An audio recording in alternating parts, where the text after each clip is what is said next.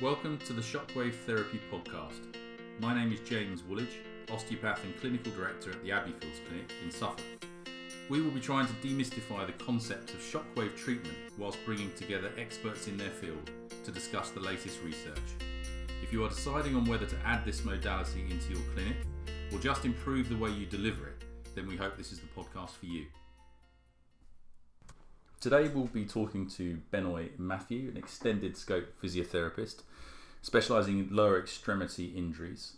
He splits his time between NHS practice at the Croydon University Hospital and in private practice at Mayfair. He teaches across the globe in tendinopathies in particular, with particular reference to groin pathologies and hip pathologies.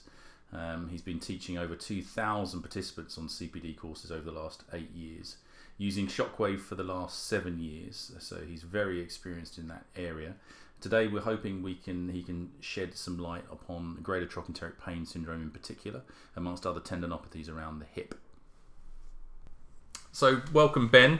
Thanks for joining us this evening. We're going to try and focus as much as possible today, talking about your particular interest, which is on hip pathology, with particular reference for shockwave and greater trochanteric pain syndrome. So for those listeners out there that haven't heard of you, can you just give us a bit of a roundup of your career so far and how you got into shockwave and tendon disorders? Thanks, James, for inviting me on the Shockwave podcast. And I've been working as a therapist for the last 20 years. Currently, it's a bit of a mixture of various roles. So I work part-time in the NHS as an advanced practice physio, where predominantly I deal with lower limb clinics, working with consultants. I also do private work, which is exclusively hips and runners. So like yesterday on my hips, on my Mayfair day, I had about 12 hip patients, mixture of intra-articular, extra-articular patients. I've been using shockwave for the last 7 years and been teaching for the last 3 years. So for lower limb, especially with my hips and knees, it's sort of a very valuable adjunct, which pretty much I use it every week. When I started, like with most therapists do, I was just focusing on the Achilles and plantar fasciitis, but over the years I've sort of moved into other areas which I found really useful. Okay, all right. And so your most of your career is split now between NHS at, what's the hospital you work at, Ben? Yeah, currently I work at Croydon University Hospital, and then I have work in the Mayfair Hotel, which is within the hotel. So we've got a gym.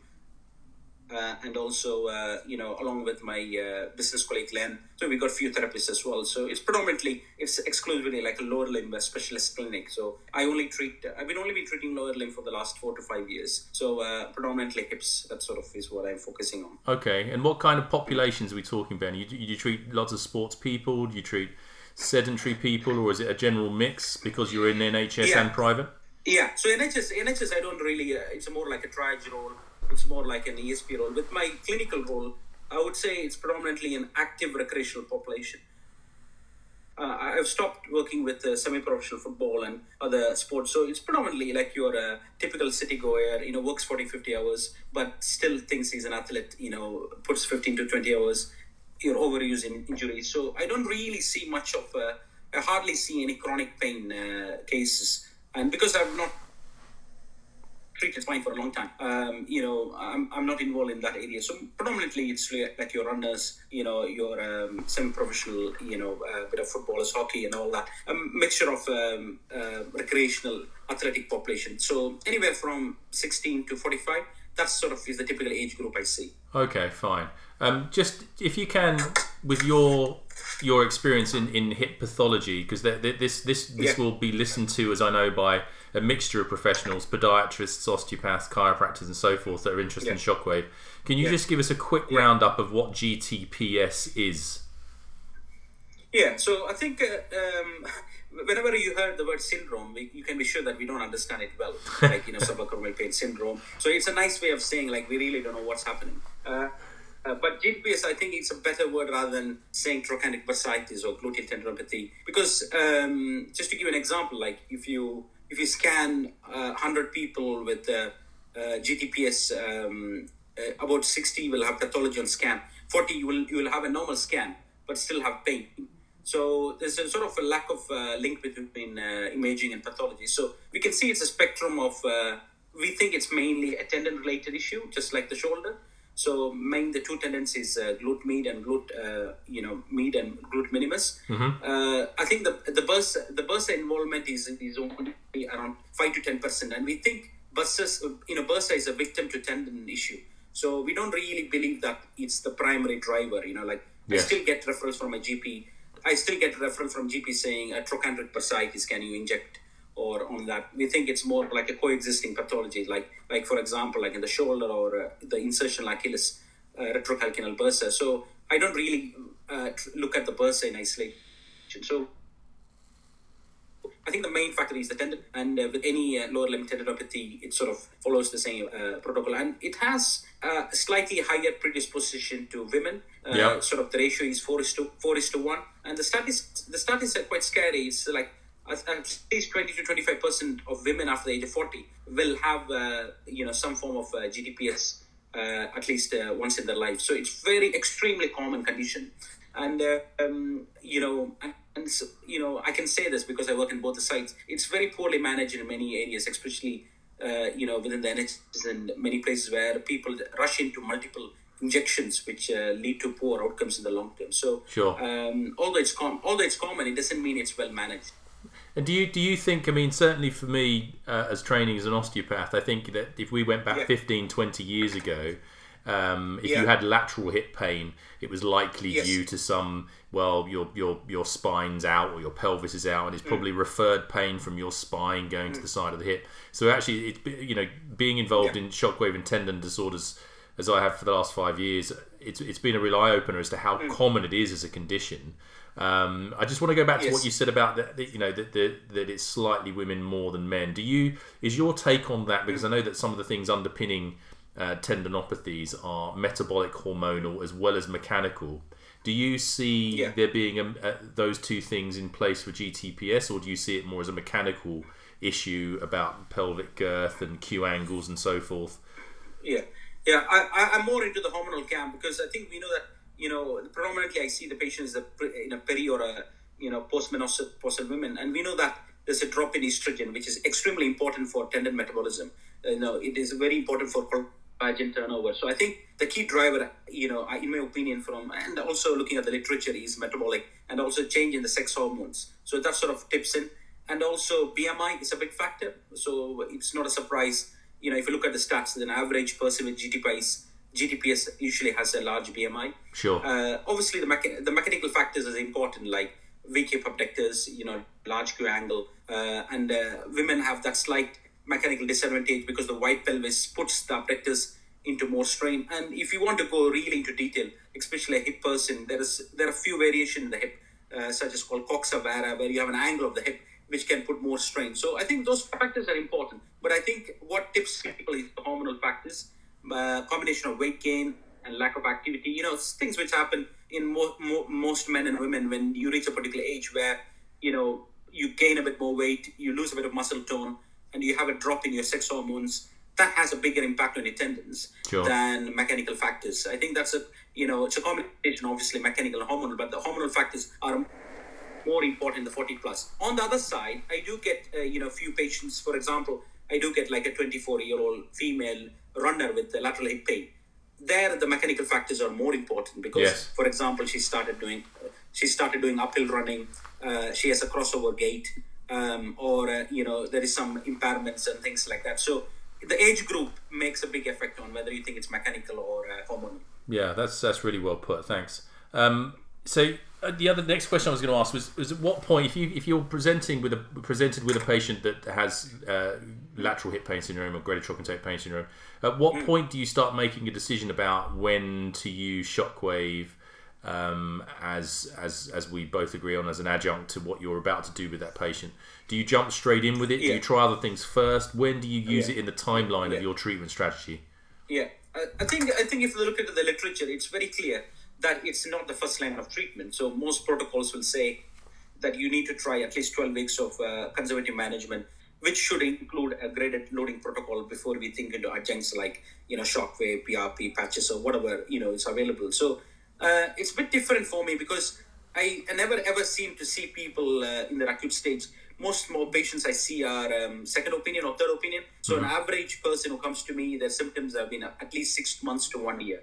They've done physio or osteo somewhere else. They have not improved. So in that group, I don't really drag them for another 3 months for rehab before shockwave. So in practice, what I do is a multimodal approach. So they come to me, for example, somebody comes to me, is 8 months old GTPS. They've done 2 months of physio or osteo somewhere. I'm going to start them multimodally. So obviously they'll get the rehab. They'll have the advice on load management and all that stuff which you do normally with tendon. But I will also start concurrently with shockwave, because what I don't want to do is drag them for 3 months and then say, let's start shockwave again. Sure. What I've changed recently is I've been using you get questionnaire, for example, like Visa G, which is a specific outcome tool for hip. So it starts from 0 to 10, 0 to 100. So you could do like an outcome tool when they come in, and then assess that in 6 weeks. So this is what I normally say: in 6 weeks, if you've not had any improvement, then we might start shockwave, which I think is reasonable. In private practice, most patients will not wait for 3 months. If they're not improving in 4 to 6 weeks, they will go somewhere else. Yes. So I think most people are happy to try for a month or 6 weeks. So basically, it kickstarts your healing by a little bit of pro-inflammation, and then basically it facilitates your engagement in rehabilitation. So it's an effective painkiller. It stimulates your healing mechanism, but it doesn't improve your tendon capacity and your function on its own. So I always make it clear that it's the limitation of shockwave. It's a fantastic tool, but the only thing which can improve tendon capacity is graded loading. You can't just use a passive technique and expect your tendon to change its capacity. So it's really important that we de-threaten shockwave and say it's. So sometimes I play it down and say, like, it's not going to fix it on its own.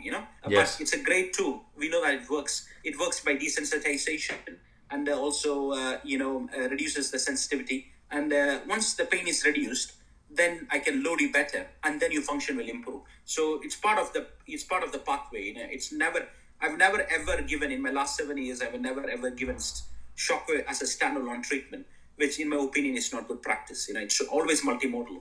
Yeah, well said. I think that was brilliantly put about the concept of capacity, which I think when people are dealing with tendons, they don't use that word enough, because I think actually if we're going to use words like overload, I think actually that's accurate, but it can be quite negative.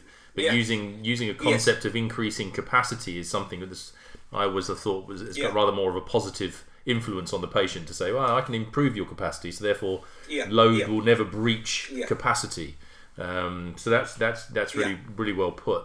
So we're talking about, again, this adjunctive issue. What in terms of how much data there is on plantar fasciitis and Achilles? Yes. What is the data that exists now in terms of greater trochanteric pain syndrome? Is it catching up on those two key areas of plantar fasciitis and Achilles, do you think? Yeah. So for example, the evidence is overloaded in plantar fasciitis. In my opinion, we don't need more trials. I think there's at least 100 to 150 trials there. So it's well proven, multi-center trials, and you can say similar to Achilles. I think from a GTPS point of view, I think the first trial was in 2009, I think, with Jan Rompe, which showed like comparing injection and then rehab and GTPS, which showed good short-term and long-term up to, I think it's 15 months or 24 months. So, which is pretty good for a clinical population, isn't it? Like, yes. Anything more than 1 year, I'm quite pleased. From the last count, from my reading, I think there's been 6 trials, four on radial and 2 on focus. The good news is none of them showed any adverse effects. All of them showed a good outcome both in midterm and long term. And let's put that in perspective. So I get this constantly, so bombarded by people when people say, oh, there's not much evidence. If you look at the evidence for exercise, for example, in GTPS, the only RCT which has been published only came out last year in the BJSM, the famous LEAP trial. Yes. So if you can argue there's more evidence for shockwave than exercise purely from a scientific point of view, But I'm not saying like it's the first line of treatment. So, people who dispute shockwave, I've not actually read up on the evidence, especially in the last 5 years. So 6 trials is not, it's not huge, but, they're well-controlled trials, some are RCTs. There's no adverse effects, and all the patients which have been used in that RCTs in that 6 trials are patients who have failed conservative treatment, the first line. So nobody's saying that we should stick in shockwave on the first visit. But if they're not improved, then it's a logical thing to do.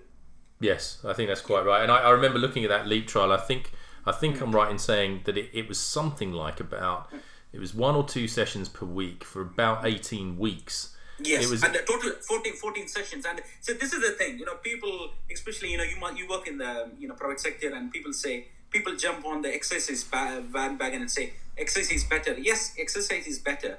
But the original trial used 14 sessions, 1/4. Yes. And how many insurance companies or NHS places offer 14 sessions? Yes. It doesn't happen, So if you want to have good rehab, you need to put in the work. But sadly, because of financial reasons or because of certain limitations, people don't get that 14 session. I'm just going off the tangent, I think which is relevant here is, I was recently teaching in Denmark, and I was talking to this guy, they were getting amazing return to play following ACLs. So I was asking, how many sessions do you see them after ACL? And he said an average of 40 to 60 sessions. That's what they do. 40 to 60 in 1 year, And if you're giving 40 to 60 in 1 year, obviously it's amazing, isn't it? Yes. So if you want to think exercise is good at best, please do give them enough sessions and don't expect, because we know the exercise takes time. You're not going to get an improvement in 2 sessions or 3 sessions. Yeah, sure. Yeah.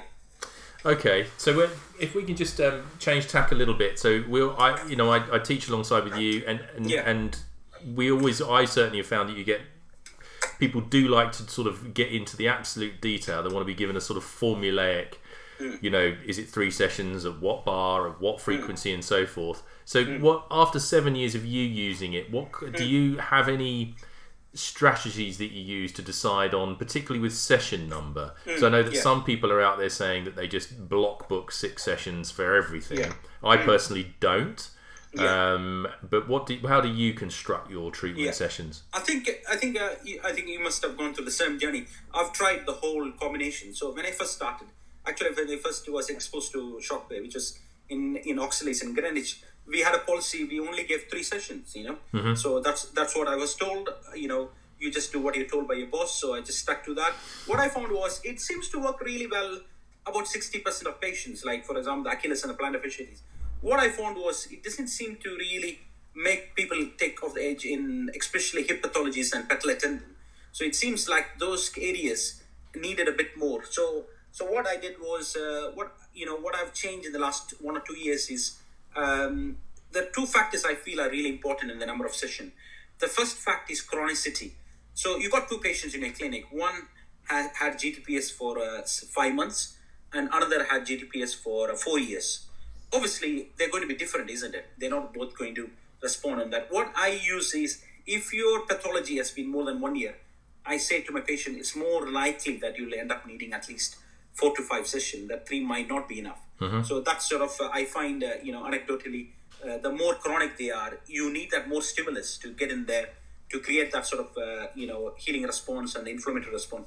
That's one element. The second element I find is the hip tendons, because you get a lot of dissipation of the energy by the adiposity and the depth of the region.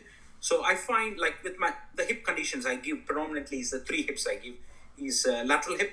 I'm a big fan of using on my adductors. I use that a lot with my male patients with adductors. And the third condition I use is the proximal hamstring, which we use in middle-aged runners and, very common in the runners. The one I've sort of now gone into is, we know that there's a minimum of 3. That's the minimum to get that effect. You sort of reach the ceiling effect after 5 or 6. I don't really see much point after that. So what I tend to do in my clinic is the hip tendons, those 3 tendons. I've sort of, I found this has worked for me in the last 2 years. I offer them a package of 5 sessions. That's what I do. Right. It's always 5 for those 3 areas. Could be because it's deeper, it's a bit more, you get a lot of wastage with the radial with that. It's not superficial like the Achilles or the plantar fasciitis. So I find that 3 gets them a bit better, but 5 seems to make them, really completes the journey really well. Sorry, I just missed the first one of the tendons that you mentioned around the hip. We've got the GTPS and we got high hamstring. What was the other condition? The adductors. Oh, do you? Right. Okay. Yeah, adductors. It's one of my favorites. And if you look this is the thing. If you look at the evidence, there is only one trial, as far as I know, which. So I think I was at one of the sports. I think it was in Holland or France, one of the places where I was dealing with one of a semi-professional club's physios, and he said to me they're having good success with adductors and osteitis pubis. So I thought, why not?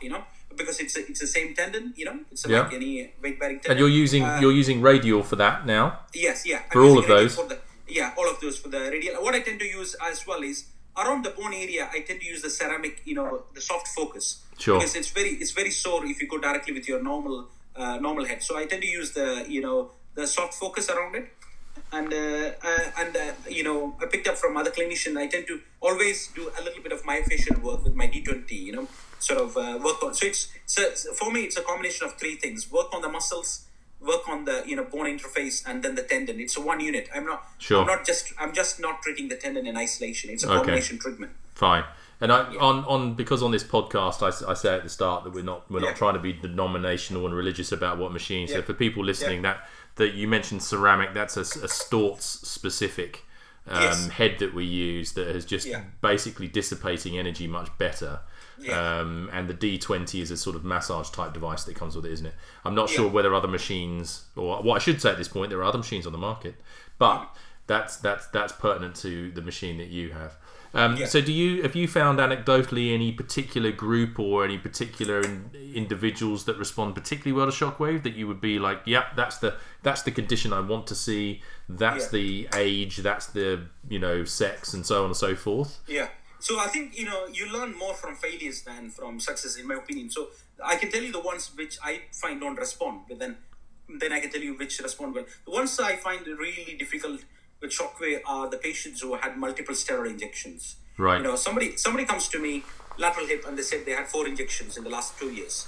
I'm going to be very honest with them and say, we know that steroids causes cell death, reduces, it weakens your tendons, cell degenerate. We know all the negative effects on steroids on tendons, especially multiple injections. Yes. We're talking about people like my nightmare patient is like a tennis elbow patient who had 6 injections. That's it's not going to be as effective. So those patients, I'll tell them, like, obviously I'm going to try shockwave, but I'm going to only give you 50-50, or not even 40% or something like that. So I'm very honest up from saying, like, it might not be as successful because, once you have been messed around with multiple steroids, it doesn't seem, that's my, experience. They don't seem to do well. That's one group.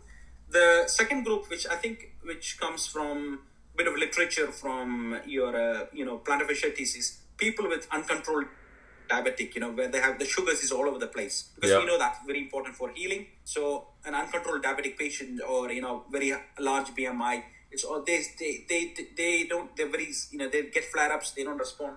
And the last group I find who don't respond really well is people with an underlying rheumatological condition, like psoriasis, rheumatic arthritis or ankylosing spondylitis. They don't seem to respond the same way with like somebody with a mechanical component, So they seem to take longer and they don't tolerate heavy doses. So those 3 groups, I do try on those 3 groups, but they're not my most successful of groups. Yeah, sure. Now, talking about people, Now, talking about people who do well are, again, there are 2-3 types of groups I find GTPs. First one is patients whose symptoms are less than 1 year. Because, if you have symptoms for 4 years, you're going to get a lot of other associated factors, central sensitization, associated kinetic deficits, pain response. Everything gets altered, isn't it? The whole nervous system becomes a bit mashed up when you have pain for 4 years. So I find the more chronic you are, you don't do so well as somebody whose symptoms is less than 1 year. That's that one group. The second group I find is, who are generally having a good function before. For somebody who comes limping in, they're having severe night pain. I tend to try to discourage them from shockwave till I build their capacity first. Sometimes I feel you need to be strong enough to take the shockwave first. Mm-hmm. If you come very sore, very weak, very painful, they can't take the dosage, and if you don't give them dosage, nothing works, isn't it? Yeah, so, sure. I tend to avoid shockwave in very acute patients and who are really deconditioned. So sometimes I'll say, I think you need 1 month of rehab just for the shockwave. You need a bit of prehab for the Yes. shockwave. So Okay. you need a little bit of strengthening. So for example, I might do like a GTPS. I might expect them to do at least like a 10 bridges and at least 20 to 30 seconds single leg stand. Simple test I use. Sure. If they can't do that, then I would say let's get you strong a little bit first, and then we can because it's a painful stimulus, and I don't want to give it till I think you're ready. So that's what I've changed. Before I used to rush into that. Now I sort of build them up to that. It's like a prehab before surgery. Yeah. We got evidence from ACL and other hip surgeries that 4 to 6 weeks of prehab improves your outcome. Yeah. And I use the same principle with my shockwave as well. So 4 to 6 weeks of prehab. And do you use that across all the tendinopathies, or is that particularly for the hip? Yeah. All the tendons, especially weight bearing tendons.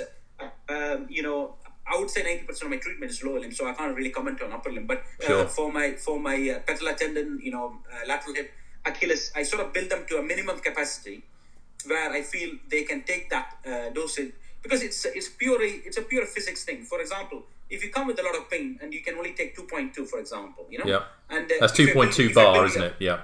Bar, 2.2 bar, and if I build them up and you can take 3 bars, so I put more energy in you, isn't it? Yeah. And you're going to get better response because the cellular response will be higher. So there's a bit of selfishness in me there to get them ready so that they can take maximum dosage, which we know is the biggest predictor of improvement, isn't it? So if you're too sore, you can't handle it.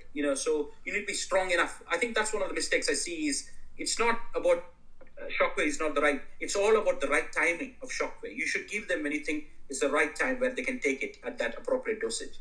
Yeah, that's nicely put. That's food for thought. I hadn't thought about that myself actually, because I like you said at the start. I think it's got particularly I found with GTPS, it's got a really nice pain relieving effect, and a lot of people with that condition are sleep affected because of the pain. And I think that actually, from my point of view, one of the things that you can change is their pain and sleep better. From a metabolic point of view and a hormonal point of view, that gets them going really well. Recovery. Yeah. So the things, simple things, I could share here is, you don't have to make it complex with patients. Is somebody is having, severe night pain, point blankly, I won't give shockwave because we know without sleep nothing happens. You recover, nothing in your MSK. So somebody is waking up 3 times at night because of severe pain. I say to them, shockwave is not going to fix that. So let's get the sleep sorted first. Get that sorted. Somebody is limping, they can't even walk 5 minutes. Get them a little bit, at least walk them 10 minutes. So the simple things I look for is night pain. Can they walk for at least 10 minutes, 10 to 15 minutes? Can they do at least 20 to 30 seconds of a single leg stand? Just even holding a chair, can they do that? Can they do at least 10 bridges without much of pain? If they can do that, then I think they're ready. If they can't even do those basic ADLs, then you should be focusing on a non-shockwave treatment option rather than just giving them another painful stimulus. Okay, fine. And then what do you do in terms of impulses or shocks per session? Have you come round to an idea on that? Yeah, so impulses, as we know, you hit the ceiling point after 2,500 to 3,000. So the maximum impulses I would give them is, I never ever exceed 2,500. I might give them a 500 as a warm-up dose, especially on the first session with a high frequency. So I might give them like a 13 to 15 hertz. Because that's more like desensitizing the area so that they can take the main dosage. Mm-hmm. So it could be so the main treatment might be 2 to 2.5K, and then the warm up dose might be 500. Now if I am working on a lot of them will have some myofascial pain and bit of tightness there. So I might give another 1,000 working around the myofascial area. Working especially the chronic cases. So in total, you're looking around 4,000, the whole thing. And so I look at it as a complete package, really, rather than just focusing on the insertion of the tendon, because it's one unit, isn't it? Yeah. And if we can just go, because I just speaking to you before, I know that you bought the focused device now. Have you started building that into your repertoire of GTPS and high hamstring and so forth? And how are you getting on with it so far? Yeah, I think the focus is fantastic. I'm lucky to get access through the Life Plus clinic. So what I find is we got good evidence that it's superior to radial in plantar fasciitis. We've seen few trials, but we still not seen that from a tendon point of view, because most outcomes they use for tendon is like 3 months and 6 months, so it sort of evens out. But having said that, I think it still has a very good role. One, I think, is especially the beauty of focus is you could use it in people who is a little bit more painful than in a radial. So somebody who has a bit of high pain levels, bit irritable, they seem to tolerate focus better than radial. So that is a good option. And also another advantage is the depth. We know that focus, you can go all the way to 8 to 12 centimeters, especially with somebody with a large BMI. That's a bit more useful. So the thing, when I been to the stores headquarters like in Zurich and other places, I think the way forward is a combination. You hit the focus on the most painful, effective area, and then the surrounding area you work on the radial. So, from anecdotally, the combination seems to do well, but we don't have any hard data to prove that. But I'm sure the evidence will come in time. So I think it's not. I don't think it's like is it radial or focus. I think they sort of complement each other. So it's great to have the access to both the devices if possible. Sure. Okay. Great. I think that the only thing I'm going to leave you with is that I've been to one of your teaching courses as well, and it's one thing that I try and put across as much as possible on this podcast is that I think the key message when we start talking about tendons amongst ourselves is that we're concerned. I think that it's becoming a one-stop shop for fixing tendons without any of the other stuff. But the people that know a lot more about tendons than I do, including yourself, will definitely say it's an adjunct to a good supportive treatment of that patient, and that's what I just wanted to get across today, because I know you're a great believer in that. Yeah. So I think, for example, like it's all good clinicians give multimodal treatment. That's a problem with research, because they look at one treatment in isolation. That's how good research is. But in reality, we're going to give multiple things. So if you get somebody with a GTPS, suppose like a middle-aged runner, male or female, so you're going to look at first with the load management, are they overtraining? Look at that aspect, psychology aspect, sleep, recovery, all that stuff, and then you're going to start them on a simple graded loading program.